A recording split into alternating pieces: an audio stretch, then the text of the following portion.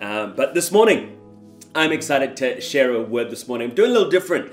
I'm going to really teach this morning and really speak to you with a pastoral heart. I don't know, I think it's because I've been living in 1 John the last few weeks, just in my own personal reading. And when you understand the heart behind that letter in 1st and 2nd John, you realize that it's the very end of John's life, and he writes in this really pastoral tone, almost like this grandfather talking to like the generations about, I've lived life so long, I've seen so many things, I've walked many a hard road, and if I could look back on my life and leave you with one thing, this is what I would leave you with. And that really is the heart and tone behind 1 John, 2 John, and 3 John. And I think because I've been in that space, I've kind of really taken on this real pastoral, real father's heart for our community now that we're on the cusp of summer. We're on the cusp of really, there's no such thing as the seasons in Chicago. I feel like you can get snow in April. You can get 80 degrees in April and snow in the middle of May. So I know that there's different seasons across most parts of the world, but not for us. But I'm also mindful that as it gets warmer, we've passed it now for well over a decade. And there's just something about warmer weather. There's something about getting closer and closer to summer, and even through the summer times, that I just think we've just watched far too many things happen in people's lives across the summer. I think there's joy and fun that comes with summer, but I think there's at times it can come this sense of recklessness, and at times a sense of lackadaisical approach to some of the basic tenets of our faith. And oftentimes people get themselves in a lot of trouble in the summer. And so I started putting pen to paper on this thought that very quickly became a whole series. And in fact, even today's message, I was just talking with some of the guys and giving them my scriptures in preparation for this morning. And the guys were like, there's no chance you're going to finish this in one sitting. This is like a 15 to 20 part series. So it quickly became a series that I'm going to start today because I felt like it was a word for today. For us to, I just really wanted to preach this today. I couldn't wait to start it in the summer. So you'll get at least if it's anything, it's a foundation for our wisdom series we're going to kick off in the summer. And these are the passages that we're going to frame our time together this morning, and can give you a precursor as to what's coming in the summer as we'll do a deep dive into the book of Proverbs and talk all around wisdom that I think is so crucial to a life of faith and to a life of longevity walking with Christ and keeping yourself out of trouble. So our main passages will be out of Proverbs chapter 1, verse 1 to 7. And it says this: these are the Proverbs of Solomon, David's son, king of Israel. Their purpose is to teach people wisdom and discipline, to help them understand the insights of the wise. Their purpose is to teach people to live disciplined and successful lives, to help them do what is right, just, and fair. These proverbs will give insight to the simple, knowledge and discernment to the young, and let the wise listen to these proverbs and become even wiser. Let those with understanding receive guidance by exploring the meaning in these proverbs and parables, the words of the wise and their riddles. For fear of the Lord is the foundation of true knowledge, but fools despise wisdom and discipline. Our second passage is Psalm chapter 90, verse 12. It says this: Lord, would you teach us to realize the brevity of life? Other versions say this: teach us to number our days, O Lord. Teach us to realize the brevity of life so that we may grow in wisdom. And so this morning, I want to talk very briefly on wisdom and insight. Wisdom and insight. My heart's prayer for you, my heart's prayer for our church is that we would be a church who value and prioritize wisdom, and particularly today through the lens of deep insight. What is going on the inside of us? What's going on in our hearts? What's going on in our minds? What's going on in our souls? What's going on the inside, that we might gain insight through the lens of wisdom, which we know that the true knowledge is found in the beginnings and the foundations of fearing of the Lord. And again, through that lens of, again, big picture wisdom through the book of Proverbs, I want to talk on wisdom and insight. And I was reading these two passages in Proverbs, and I wanted to share them this morning. I just like the way they've put them. We'll get through this as we get through Proverbs in the summer, but I wanted to kind of give you a sneak peek even this morning. And I love the way it says this in the message. It says this: you'll find wisdom on the lips of a person of insight, but the short-sighted needs a slap in the face. I love the way the message sometimes writes things. You'll find wisdom on the lips of a person of insight, but the short-sighted need a slap in the face. Wake yourself up. That was Proverbs 10, verse 13. Another one is Proverbs 16, verse 16. It says this: get wisdom. It is worth more than money. Choose insight over income every time. And I love those two. And I wanted to kind of dive in on, we'll be talking wisdom from different facets. And today I'm talking about wisdom from the facet and from the lens of insight. Anyone, in fact, I wrote it like this, it said, most people are experts at hindsight. I'm never shocked and surprised. When things happen in people's lives, someone's marriage falls apart, or something happens in the church, or there's scandal, or someone makes an error, or someone makes a grave mistake, or someone falls into sin, someone falls into temptation, people, we watch as people are so, again, we live in a time now where everything's so public and everyone has an opinion on everything, but I'm never amazed at how people are so quick to say, oh, this is what needed to happen, or that was always bound to happen, or I could have told you that was going to happen based on X, Y, and Z, or had they done that, this would have never happened, or had they done that, they might have avoided that. Here's the reality. Everyone, it doesn't take a genius to become an expert with great hindsight. Because hindsight, you're able to see the whole picture. You're able to see things that other people didn't see. Hindsight, you're able to see things that now everyone can see. And it's very obvious what could have happened and what should have happened to avoid that situation. So you're not really an expert if you have hindsight. In fact, I think hindsight is one of the lowest forms of intellect. I think hindsight is one of the lowest forms of wisdom because it doesn't take much to gain it. Because with hindsight, you have the full picture. I think most people are experts at hindsight. I think some people are experts at foresight. The ability to look ahead into something, to look ahead and predict something, to look ahead and preempt something. I think there's greater wisdom in not living your life on hindsight, learning from just mistakes that have gone before you, but I think there's even a greater measure of wisdom that comes with learning the skill of what it takes to have a measure of foresight. Some would call that, and again, some of these next 2 points, some would look at that and call that discernment. It's ability to look ahead and be able to know, hey, if something doesn't change here, this is where that's heading.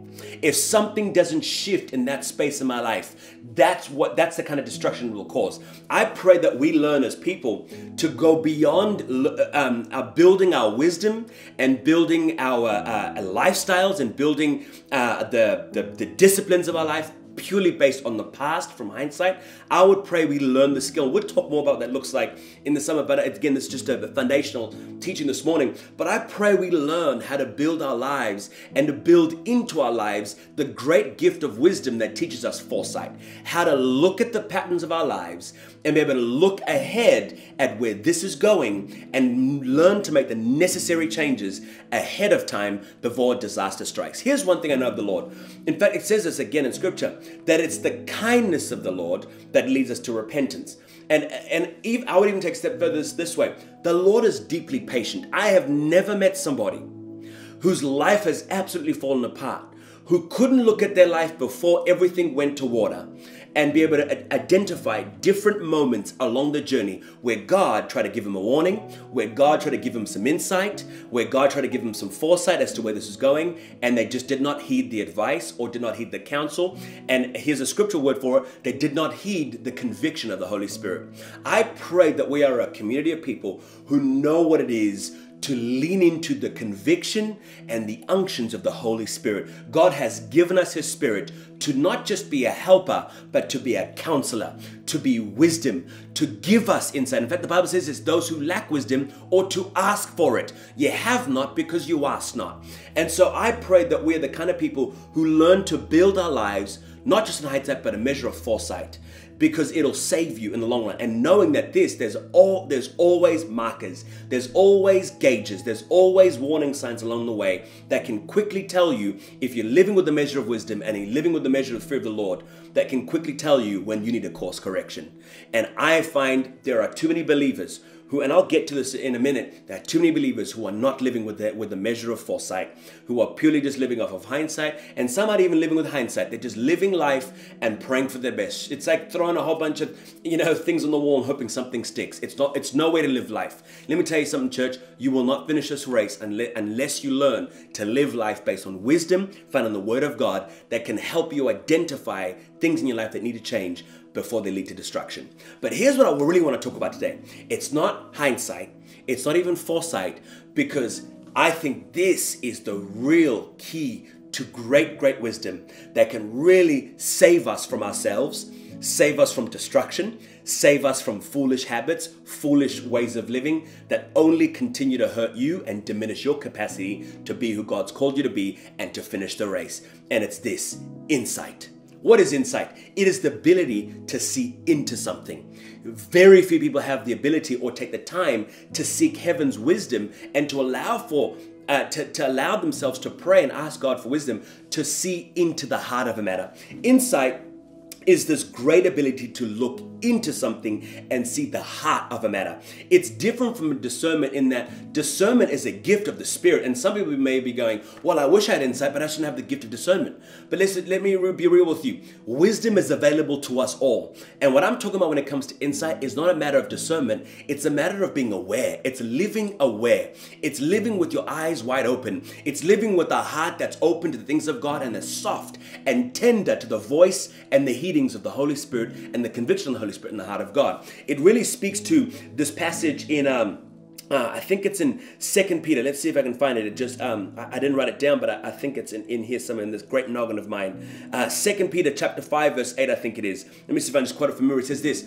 It says this: Be alert, live aware, because we have an enemy who is the devil, who roams around like a roaring lion looking for someone to devour. I think there is great wisdom in knowing that we have to every day live aware and live vigilant, because we have an enemy whose sole desire in this life is to roam around like a roaring lion to devour you, to devour your soul, to devour your faith, to devour your marriage, to devour your family, to devour your relationships, to devour your calling, but above all else is to devour and diminish the relationship you have with God, and to diminish and to devour the faith you have in Christ Jesus. Because if you don't have that, you have nothing in this life. I mean it now, church. You can have everything. The Bible says this: what good is it for a man to gain the whole world but lose his soul? If you have not faith and you have not a real and active relationship with the living God who saves us, who heals us, who leads us and guides us and delivers us, then we have nothing at all. And so it is imperative that through these times that come ahead of us, and in fact for the rest of our days, we choose to live in wisdom, which is to fear the Lord, which is to live diligent, to live vigilant, to live aware at all times at the schemes and the tactics of the devil who is trying to devour you. We will not endure and we will not finish this race. So insight is one of those key values of wisdom that'll help you live aware, because it teaches you to look into the heart of something. Most people will miss it because they look at the exterior. They look at the outward. Many a great movement, many a great churches, many a great pastors and leaders, many a great mentors for many of us. Mentors, disciples, leaders, people we've looked up to, many a great missionary, many a great preacher, many a great business leaders, many a great people who've been on platforms, who've stood in front of cameras like I'm doing right now. We know far too many people like that whose lives have absolutely fallen to water and have fallen and have had moral failings and have had real sin take root in their lives and produce fruit according to its kind, which leads to death, and have lost ministries, have lost families, have lost loved ones, have lost relationships, have lost credibility, have lost trust, and unfortunately for some, have broken and tethered their relationship to Jesus. And the truth is, without insight, when you just look at the outskirts, many of these people, right up until the moment where their demise came, no one would have guessed that anything was wrong and would have ever guessed that this is where their lives would be. And that is a lack of insight. But let me tell you something. Insight, however, gives you the ability to look into something. We are no longer enamored and satisfied with just the outward appearance. Because let me tell you what, the beginning of foolishness is to just live your life based on the outward appearance. What do things look like on the outside? What do things look like on the exterior? Because let me tell you something. We live in a day and age now where we've become masters of masking. Masters at knowing how to put on the show, to look the part, to sing the songs, to raise our hands, to do our Christian duty, to be helpful, to be kind, to be spiritual. We know how to play the game, and it is such a dangerous thing, because there is a generation of people growing up who know how to do the good works, but their hearts are far from him. They know how to call Lord, Lord, but their hearts are nowhere near the Lord. And in retrospect, their hearts aren't even tethered to the Lord.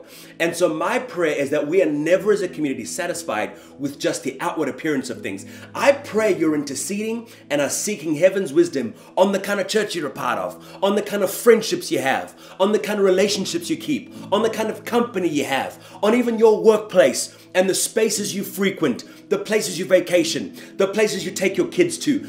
I pray we learn to be vigilant and to have a measure of insight. Lord, would you give me the eyes to see what is actually happening on the inside of something, what is actually happening on the interior of what we see on the exterior. I am no longer impressed with just what I see on the exterior. I am always praying, God, give me wisdom to see into the heart of the matter, to see at the core of something, what's actually going on. And here's the truth. You need this in marriage. I know I laugh about it at times. Oftentimes people joke, preachers will joke about, oh yeah, you need insight and you need wisdom and you need discernment in marriage, because half the time I never understand what my spouse is really trying to say. You know, we know this as men. I'm trying not to get myself in trouble here, but you'll ask your spouse, I'm not going to let you guess who. You'll ask your spouse, how's everything? Are you okay? I'm fine. But the truth is, you know that they're not fine. But they've said they're fine. But, you know, if you lack wisdom, you'll think, well, cool, everything's fine. You'll keep going about your business,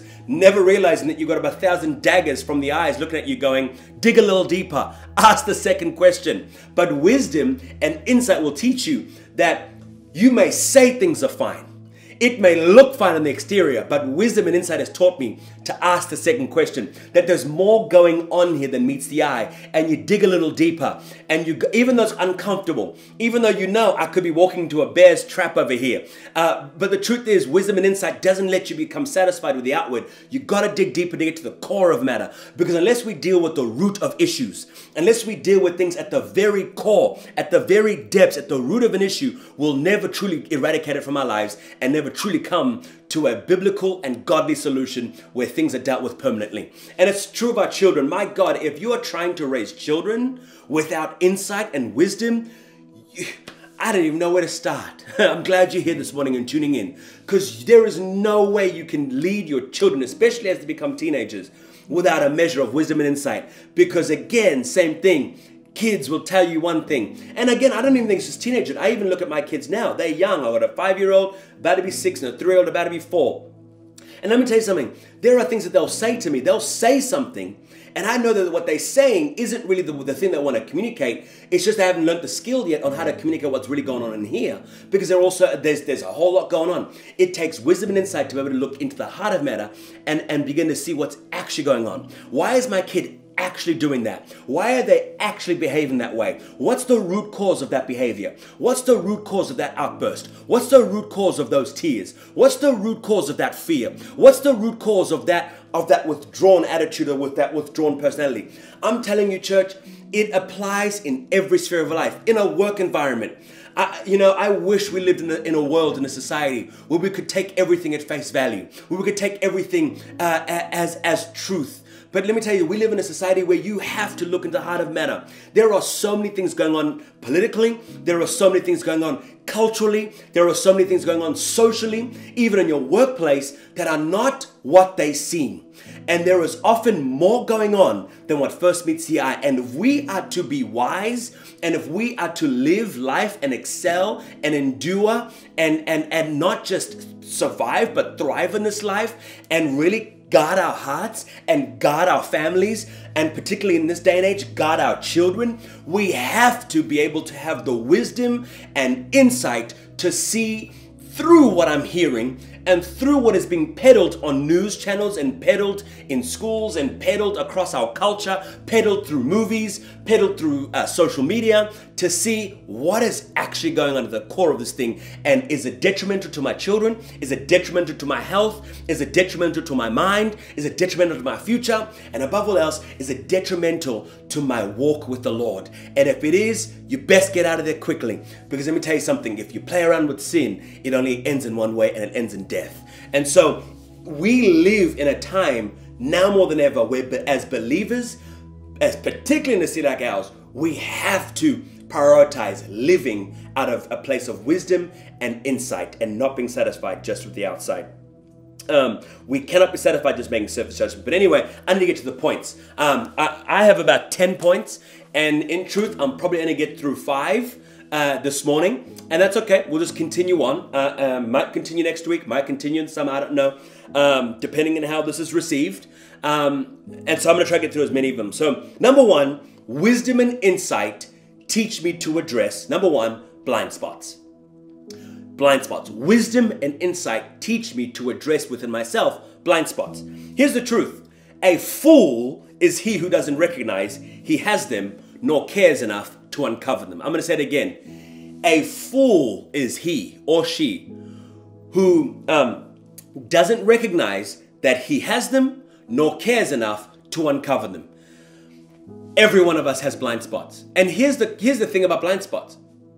You might go, I don't have any, I don't see him. Well, that's what they're called, blind. Dingus. It's because we all have them, and they're blind spots, which means we need other people in our lives to help us uncover them. But it first starts with us realizing we have them, and we need other people to serve as mirrors in our lives. Blind spots, and this is so crucial because blind spots are erosive. Blind spots are a silent killer. Let me tell you something. Things can start falling apart all around you. I've seen this for years. You'll live your life in such a way. If you don't take care of your blind spots, you'll live your life and you'll start to realize things are falling apart all around you. Relationships are falling apart. Your career is not where you want it to be. Things are falling apart within yourself, and you're struggling to figure out why. Because here's the thing. Blind spots left unaddressed will have you tearing down with your right hand what you're building with your left hand. I want you to imagine that imagery. Blind spots left unaddressed, which is why I say blind spots are erosive, and wisdom and insight teach you to very quickly and whatever it takes to address them and to uncover them and undress them. Because blind spots are erosive in this way. Blind spots left unaddressed will have you tearing down with your right hand what you're building with your left hand. Unless you take care of them, they will constantly undermine you. They'll undermine your character. They'll undermine your relationships. They'll undermine your career. They'll undermine your calling. They'll undermine your parenting. They'll undermine your spouse. They'll undermine everything that matters to you because they are naturally erosive and they're a silent killer. And it is important for us to acknowledge them and to identify them. And the reason I say foolish is he who doesn't believe he has them or recognize he has them is because if the heroes of old, the people who we look up to in the scriptures, can identify that they don't know everything there is to know about them, who are we to think that we do? Take a look at this in Psalm 19, verse 12 to 13. This is David. He says this, how can I? Listen to this. How can I know all the sins lurking within me, lurking in my own heart? Cleanse me. And so because he realizes, he says this, Lord, would you cleanse me from these hidden faults? Keep your servant from deliberate sins. Don't let them control me. Then I'll be free of guilt and innocent of great sin. Even David recognized that I don't know everything there is to know about myself. I'm aware that even if I have an enormously high EQ, even if I am one of the most self-aware people on the planet, I have to recognize that out of my sheer humanity, there are things about myself, there are things in my heart, there are things in my mind that are going on that I don't even know about. How can I know all the sins that lurk in my own heart? Which is why my prayer, and I pray becomes your prayer, is this: Lord, would you cleanse me from all these hidden faults of mine? Keep your servant from deliberate sin. Let's keep going. Psalm 139, verse 23-24. Another one. Search me, O God. Search me, O Lord, and know my heart.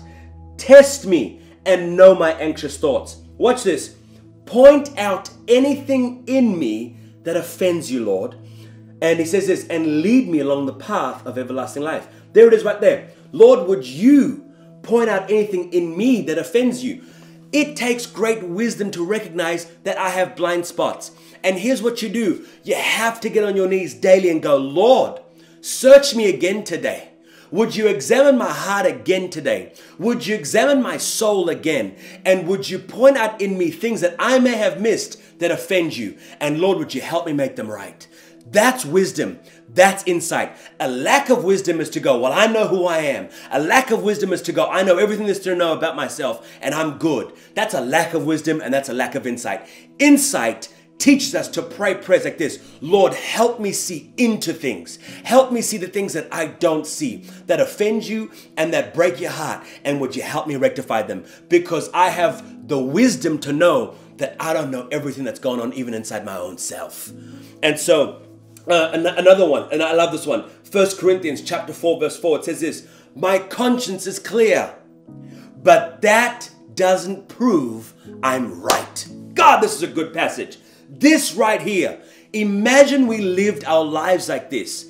My conscience is clear. To the best of my knowledge, I'm living in accordance with the word of God. To the best of my knowledge, my heart is pure. To the best of my knowledge, my mind is pure. To the best of my knowledge, my conscience is clear. I have not offended or hurt the Lord or even hurt somebody else or offended somebody else or done somebody else wrong or made an error with my child or made an error at work or done hardship to an employee or a fellow colleague. To the best of my ability, my conscience is clear. But wisdom and insight says this, but that doesn't prove I'm right. It goes on to say this, it is the Lord himself who will examine me and decide. So here's my question for you this morning on point number 1 when it comes to your blind spots. Who are you inviting into your life to speak into your blind spots? I'm going to ask it again to you, Demetrius. I'm going to ask it again to you, Charles. I'm going to ask it again to you, Marissa. I'm going to ask it again to you, Brianna. Who are you inviting into your life to speak into your blind spots? It's a great question, but here's an even bigger challenge.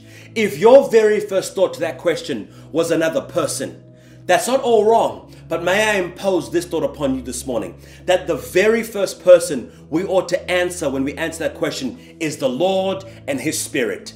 Because let me tell you something, there are things that are going on in my heart that no one else in the world would ever know. Even my own wife who I share a bed with. Even the people closest to me who I divulge that which I want to divulge to. No one else knows me like the Lord knows me. No one else sees the things in my heart and in my mind that have taken deep root that even I myself don't know exist. Because there are things we do. This is why therapy is great. I'm a great advocate of therapy. I'm a great advocate of counselors. I'm a great advocate of doing all the things you need to do to help uncover the things that are going on and to help make sense of why I do the things that I do. Because a lack of wisdom is just satisfied with the outward appearance. Well, that's just what I do. It's just always what I've done. But have you ever asked yourself the question, why do I do that?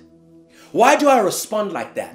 Why is it that I've got a pattern of going from that church to that church to that church? Why do I have a pattern of every environment I'm in, I always happen to lose relationships? Why do I have a pattern of losing people close to me? Why do I have a pattern of pushing away every guy who tries to love me? Why do I have a pattern of never sticking in one relationship long enough? Why do I have a pattern of snapping at my kids when they ask me that kind of question? Why do I have the pattern that I respond the way I respond to my husband or my wife when they ask me certain questions? Why do I have that response when I walk into certain environments? Why do I do the things that I do when I get to work? Why do I have a propensity to lean into that kind of space, not that kind of space? It takes wisdom and insight and prioritizing that to ask the second question, to delve a little deeper. And there are things that you can't answer, that not even therapy can answer, that only the Lord can reveal. So can I say to you, build into your life this kind of prayer that David prays. Lord, search my heart. Lord, test me. Lord, reveal to me. Lord, speak to me. Lord, how can I know all the sins that lurk within me? I'm going to need you to reveal yourself to me today, to reveal things to me because I recognize I have blind spots. Lord, I want to live a life with clean hands and a pure heart before you. And to the best of my knowledge, my conscience is clear. To the best knowledge, my heart, my hands and heart are pure. But Lord, I am not naive enough to believe that just because my conscience is clear, that it proves me right. No, I recognize that I need you. And so every day of my life when I pray, it becomes a daily habit and a discipline. What does wisdom do? It teaches us daily disciplines that we might live a full and successful life in the eyes of the Lord. If you want to live a full and successful life, build into your daily habits, build into your daily disciplines this prayer. Lord, would you search my heart and would you again uncover within me things that I don't even know that might offend you and might bring you dishonor. That is the beginning of wisdom. Do you know? So when I answer that question, who have I invited into my life to speak into my blind spots? It's the Lord and the Holy Spirit. And once the Lord and the Holy Spirit are done with their work, I ensure, because God works in the context of community. That's why it doesn't make sense to me for people to call themselves believers but do the journey of life alone.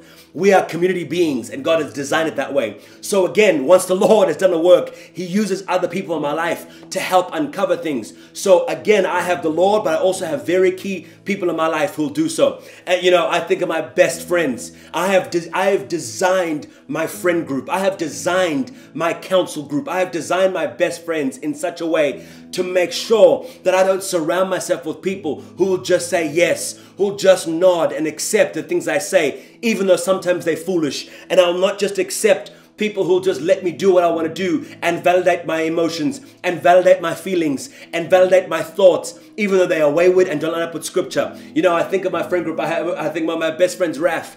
He's super emotional, and every time we talk to him, he cries about something. It's annoying, but gosh, I love him because his heart's so tender to the things of God. But I tell you what, I need him in my life because he's one of my greatest encouragers. He encourages me. He believes in us. And he is always in our corner. And I pray all of you have friends like that who are with you, who are your ride or dies, who will back you to the helm. This guy showed up to our very first event as a church. Even when they weren't doing well financially, he sowed. He was one of the very first people to give into our church to make sure that we could open our doors. And he constantly calls me in. Oftentimes I'll call him to check in on him as he's gone through some major life transitions. And I've called him to try and pastor and counsel him as a friend does another friend, because iron sharpens iron. But somehow, even in the midst of his own valleys through the years of our friendships, he's always found a way to make it back about me and encourage me and strengthen me. And I thank God for him. And at the same time I thank God for him, I'm thankful that not all my friends are like Raf. I'm thankful for friends like Alex. I'm thankful for friends like Melody and Oscar. I'm thankful for friends like Stephanie O'Berry. I'm thankful for friends like Paul Kellaway, who really are sharpshooters. They don't beat around the bush. They're pretty hard cut from the cloth, if you know what I'm saying. These guys are straight shooters. And I tell you what, I can never get away with anything with these guys. And I can never get too proud. I can never get too big for my own shoes. I can never spout foolishness and think I can get away with them. They love me enough to look me in the eye and tell me what I need to hear. I'm tell you what, who do you have in your life who'll tell you that you're an idiot? I'll tell you what, I have a lot of those. And I love them to bits for it. They don't encourage me any less than Raf does. It looks different. I'm encouraged by them because they love me enough. They believe in us enough. They believe in this church enough. They believe in our future enough to fight to keep me on course, to keep me on course correction, and to keep me in wisdom. And they'll pull me up when I'm out of line, and they'll challenge me when I'm not doing things well, and they'll never allow me to get away with any foolishness. And I pray, my prayer for you is that if you don't have that, find that. If you don't have that, build that into your life. I pray your friends, I pray the people you look to for counsel are not just the kind of people who are yes people, because that'll land you up in trouble. I pray, if you don't already have it, I pray them into your life, that you could have people who'll tell you when you are wayward, and who'll challenge you and pull you up on your blind spots and uncover them in great love. And I pray that so deeply for you. Build people into your life who serve as mirrors. Because what do mirrors do? Mirrors help you see things on you and in you that you could not yet see and you didn't know were there. Because unless we address these things, unless we address blind spots, which can stifle our marriages, which can stifle our lives and stifle our careers, these things that truly matter to us will all come to a grinding halt. Wisdom and insight teach me to address the blind spots in my life. Number 2. Good Lord, it's only number 2 and I've already preached for 35 minutes. What are we doing here? We're not going to get through it all. Let's just deal with that. Number 2, or maybe I'll just end with this one. I don't know, this is so bad. Gosh, why am I so long-winded? Lord, teach me how to not just number my days, but number my words. Number 2, wisdom and insight teach me to address my insecurities. Insecurity is something we all have, and we all have to combat at some point, and that's a reality. And I think the sooner that we can come to terms with that, and the sooner we can actually realize that we're not alone in that we're not the only people dealing with them, then it means you can get to just addressing it. I think too many people think I'm the only person dealing with this, so we don't address it, we try to hide it. But let me take the pressure off. Every single person at some point in their lives has to deal with a measure of insecurity. So you're not alone. So quit hiding it. Quit acting like it's okay. Quit acting like you don't have them. And now that you're comfortable, you're in good company, you're in a safe place, we all have them, let's get to addressing them. And let's get to dealing with them and getting them out of your life in Jesus' name. Because here's the thing, like most things, the scariest thing about insecurity is that you don't count the cost of it now. I want to say that again. The scary thing, like most things about insecurity, is that you don't count the cost of it now. What does that mean? It means I don't see what it's doing to me now. So you can keep living with it for a while thinking, well, I'm going to live with this insecurity and I don't have to address it because I don't see the damage it's causing. You don't count the cost of insecurities now. In fact, the hard thing about insecurity, you only paid the price for it later on. You only realize the price you've paid for your insecurities when the career you could have had, the kind of marriage you could have had, the rich memories and friendships you could have had, the opportunities you could have had, all go sailing by. And by the time you realize it, it's too late. And you're stuck. I want to read this part. And you're stuck filled with regret about all the things that you could have had, but you let them pass you by because you didn't address and surrender the insecurities in your own life. Or worse yet, and this is crucial, the things you killed because of your insecurities. Because your insecurities convinced you that you were going to lose those things. Your insecurities convinced you that you weren't good enough to have them. So now that you have them, you suffocated them. You smothered them. And you held on too tight and you killed it. And I've seen this happen far too often, particularly in the context of relationships, but I think it applies everywhere. It applies with your kids. It can even apply with your career. It can apply with different opportunities. It can apply in different spaces. Is that we get something that we've longed for. And because we're so insecure, because we don't have security in who we are and our identity in Christ, we hold on to something so tight because you don't want to lose it. But actually, your insecurity has caused you to lose it because you've killed it. So here's an example. When it comes to our children, you want to protect your kids so much. You're insecure even about your parenting and what you've put into your own kids, that you hold them so tight. You never give them the freedom to explore. You never give them the freedom to be who they are because, again, you're insecure about who you are because of your upbringing, that you now suck the life out of your own children because of your own insecurities, and your children go to resent you. And the very thing you feared, which was losing your own kids, becomes a reality because of your insecurity. Isn't that something?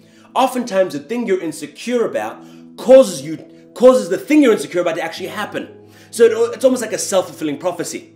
I've watched people lose relationships because they hung on too tight. They were insecure and became jealous. They were insecure and began to have weird thoughts about the other person they were dating and began to have these jealous thoughts or these fits of rage, or again, you just become psychotic and you hold on too tight and someone goes, you're just a weirdo, and walk away from you. Again, your insecurities can cause you to do the wildest sets of things. Even in your own job, the insecurities can outwork themselves out in so many different ways, and you can lose things that you've prayed for, lose things that you've believed for, lose things that God has for you because you didn't deal with your insecurities. Insecurities will kill the things that are key to who you are and who you're called to be. And here's a proverb for it that I believe is so crucial. Proverbs chapter 29, verse 25. Fearing people is a dangerous trap, but trust in the Lord means safety. You know, at the end of the day, the root cause of insecurity, I believe, is not trusting in the Lord. And I believe it's not believing who God says you are and who He says He is. It comes under trust. And that's just my thought. Says this, and that's what I want to encourage you in this, is that 2 Corinthians chapter 3, verse 4 to 5. We are confident. I want to encourage you in your insecurities with this passage. We are confident of all this because of our great trust in God through Christ. It is not that we think we are qualified to do anything our own, because we know our qualification comes from God. There is something about putting your trust and faith in God that builds a confidence in you. I know I am what I am by the grace of God. So I dealt with my insecurities about being in front of a camera. I dealt with my insecurities about being in front of people because I recognized that I didn't qualify myself. And I'm not doing this in my own strength. I'm not doing this in my own ability. I'm doing this because God called, and because He called, He qualified. So when it comes to your workplace right now, some of you feel like you're imposter syndrome. There was a study done that I can't remember the exact number, but far too many people in the world are living out of imposter syndrome. What does that mean? they don't believe that they should be where they are. And so they're living this idea of fake it till you make it. But let me tell you something. I don't live in imposter syndrome. I live in reality of knowing I don't deserve to be doing what I'm doing. I don't belong in most spaces I'm in. And that's okay. I don't feel like I have to fake something now. I don't feel like I have to become something I'm not. I don't have to feel like I have to put on a mask to fit in. No, I recognize I'm only where I'm at because God put me there. And if God put me there and I feel inadequate, well, God's going to supply what I need by way of qualification, by way of gifting, by way of anointing to be who I'm called to be in that space. I don't have to be insecure and be something I'm not. I'm going to be who I am because I know that if I'm in the space I'm in, because God put me there. And it's recognizing that it's God's grace that does and produces in and through me. It's not you. So you want to overcome insecurity? It starts by recognizing that you can't in your own ability and you only have what you have by His grace and by His goodness. Listen, here's another passage to encourage you. Psalm 23 verse 1. The Lord is my shepherd. I shall not want. Other versions, the version I'm reading from this morning says this. The Lord is my shepherd. I have all that I need. Full stop, period, end of discussion. I could end it right there. In fact, most of our problems in our life could be solved if we just believe that. Most of our insecurities would dissipate if we just believed that He truly is our shepherd and I have all that I need. If God wanted you to be taller, you'd be taller. If God wanted you to be smarter, you'd be smarter. If God wanted you to be born in a different neighborhood, you would have been born in a different neighborhood. Let me tell you something. God has given you everything you need for the life He has called you to live. If God has called you to something, then you have everything you need to fulfill that calling. You lack nothing. And if there's something you do need, He's going to give it to you. You don't have to muster up the strength to find it within yourself and now fake things and act like you have it figured out when you don't. I have all that I need. I have everything I need to lead this church. I have everything I need to be a good husband. I have everything I need to be a good father. I have everything I need to be a good friend. You know, and I tell you what, I could have been insecure about being married. I could have been insecure about being a good dad. I didn't grow up with a dad, and I didn't grow up in a family where I saw marriage modeled to me. So everything in my life pointed to me having insecurity about being a good husband and about being a good dad. And unless I had surrendered that to Lord, and unless I believe a passage like this, that He is my shepherd and I have everything I need, which means I have everything I need for the life He's called me to live, I would have wrecked my marriage. And I would have been a terrible father. But thank God I did not allow my insecurities to get the better of me, but I chose to believe His word. And His word tells me that I have everything I need in Christ Jesus. And I can do all things through Christ who strengthens me, because it's Him working through me and in me to produce the life He's called me to live. I can be a good husband. It doesn't mean I don't work at things. We have to work at it to continue to get better. But don't go looking elsewhere. Don't count yourself out of the race. Some of you haven't applied for jobs you should have applied for. Some of you haven't entered space you belong in. Some of you haven't started blogs. Some of you haven't started businesses. Some of you haven't written songs. Some of you haven't made new ventures and made new inroads. Some of you haven't begun new relationships. Some of you haven't stepped into new spaces because you didn't feel like you could and you didn't feel adequate even though the Lord had called you. And I'm here to tell you, quit living by the wayside. Quit standing on the side of the road watching life pass you by because of your insecurities. I pray wisdom and insight would teach you today to address those insecurities. It is time for you to quit letting your insecurities rob you of all that God has for you. Let me tell you something. You lack nothing. If you lack it, it's because you don't need it. The one thing I know about my God, if I need it, He'll provide it because He is my great shepherd. And I'm done letting my insecurities tell me what I can and cannot have. I have what I have because God is good all the time in Jesus' name.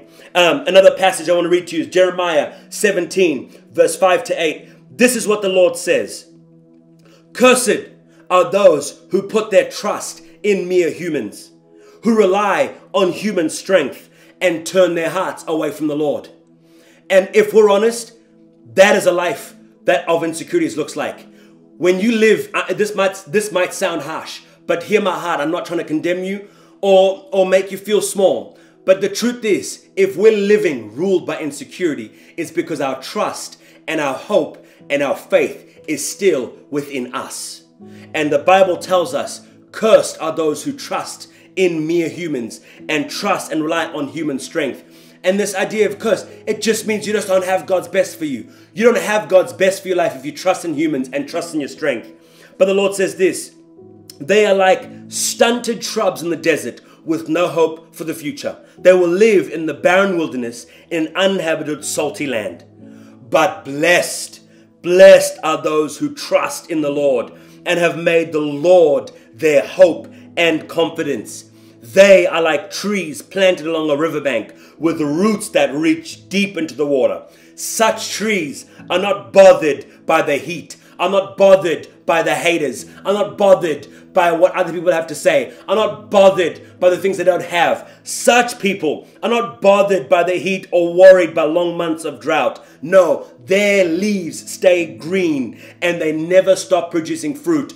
If you live in accordance with the word of God and put your trust in him, put your hope in him, and have your mind and heart built on this reality that God is my sustenance, that I'm qualified because he's called me, and I'm in the space because he's called me, and if he's called me, he qualifies me, then I know I don't have to trust in myself and I'll live small. I know that God will grace me. I know that God will strengthen me. I know that God will provide me with all I need to be a good friend, to be a good employee, to be a good boss, to start that business, to be a good husband, to be a good father. I know some of you are dealing with the challenges of being a single parent, and that can come with a horde of insecurities. But let me encourage you, you have a great shepherd, and his name is Jesus, and in him you lack no good thing. So surrender your insecurities to the cross. Submit your insecurities to the power and the truth of God's word,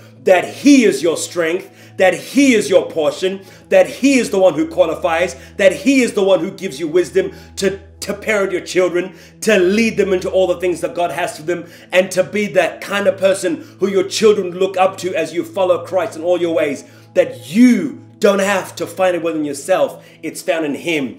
Your security does not come from here. It comes from here. And it comes from getting on your knees daily and going, God, would you be my strength yet again today? I have so much more to say. Eesh.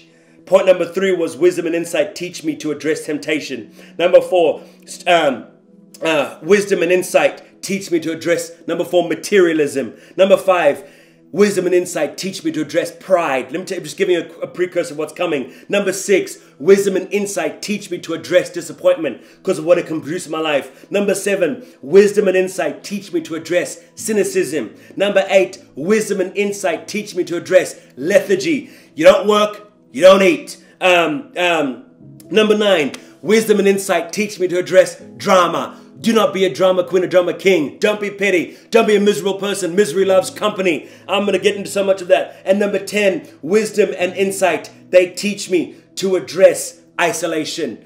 And these are some things I want to touch on, but I want to respect your time. I could keep going all day on this stuff. But I hope that introduction, and I'm pretty sure I'm going to continue on this next week. I won't leave you high and dry in just 2 points. I'll continue next week, part 2, when we're actually live together.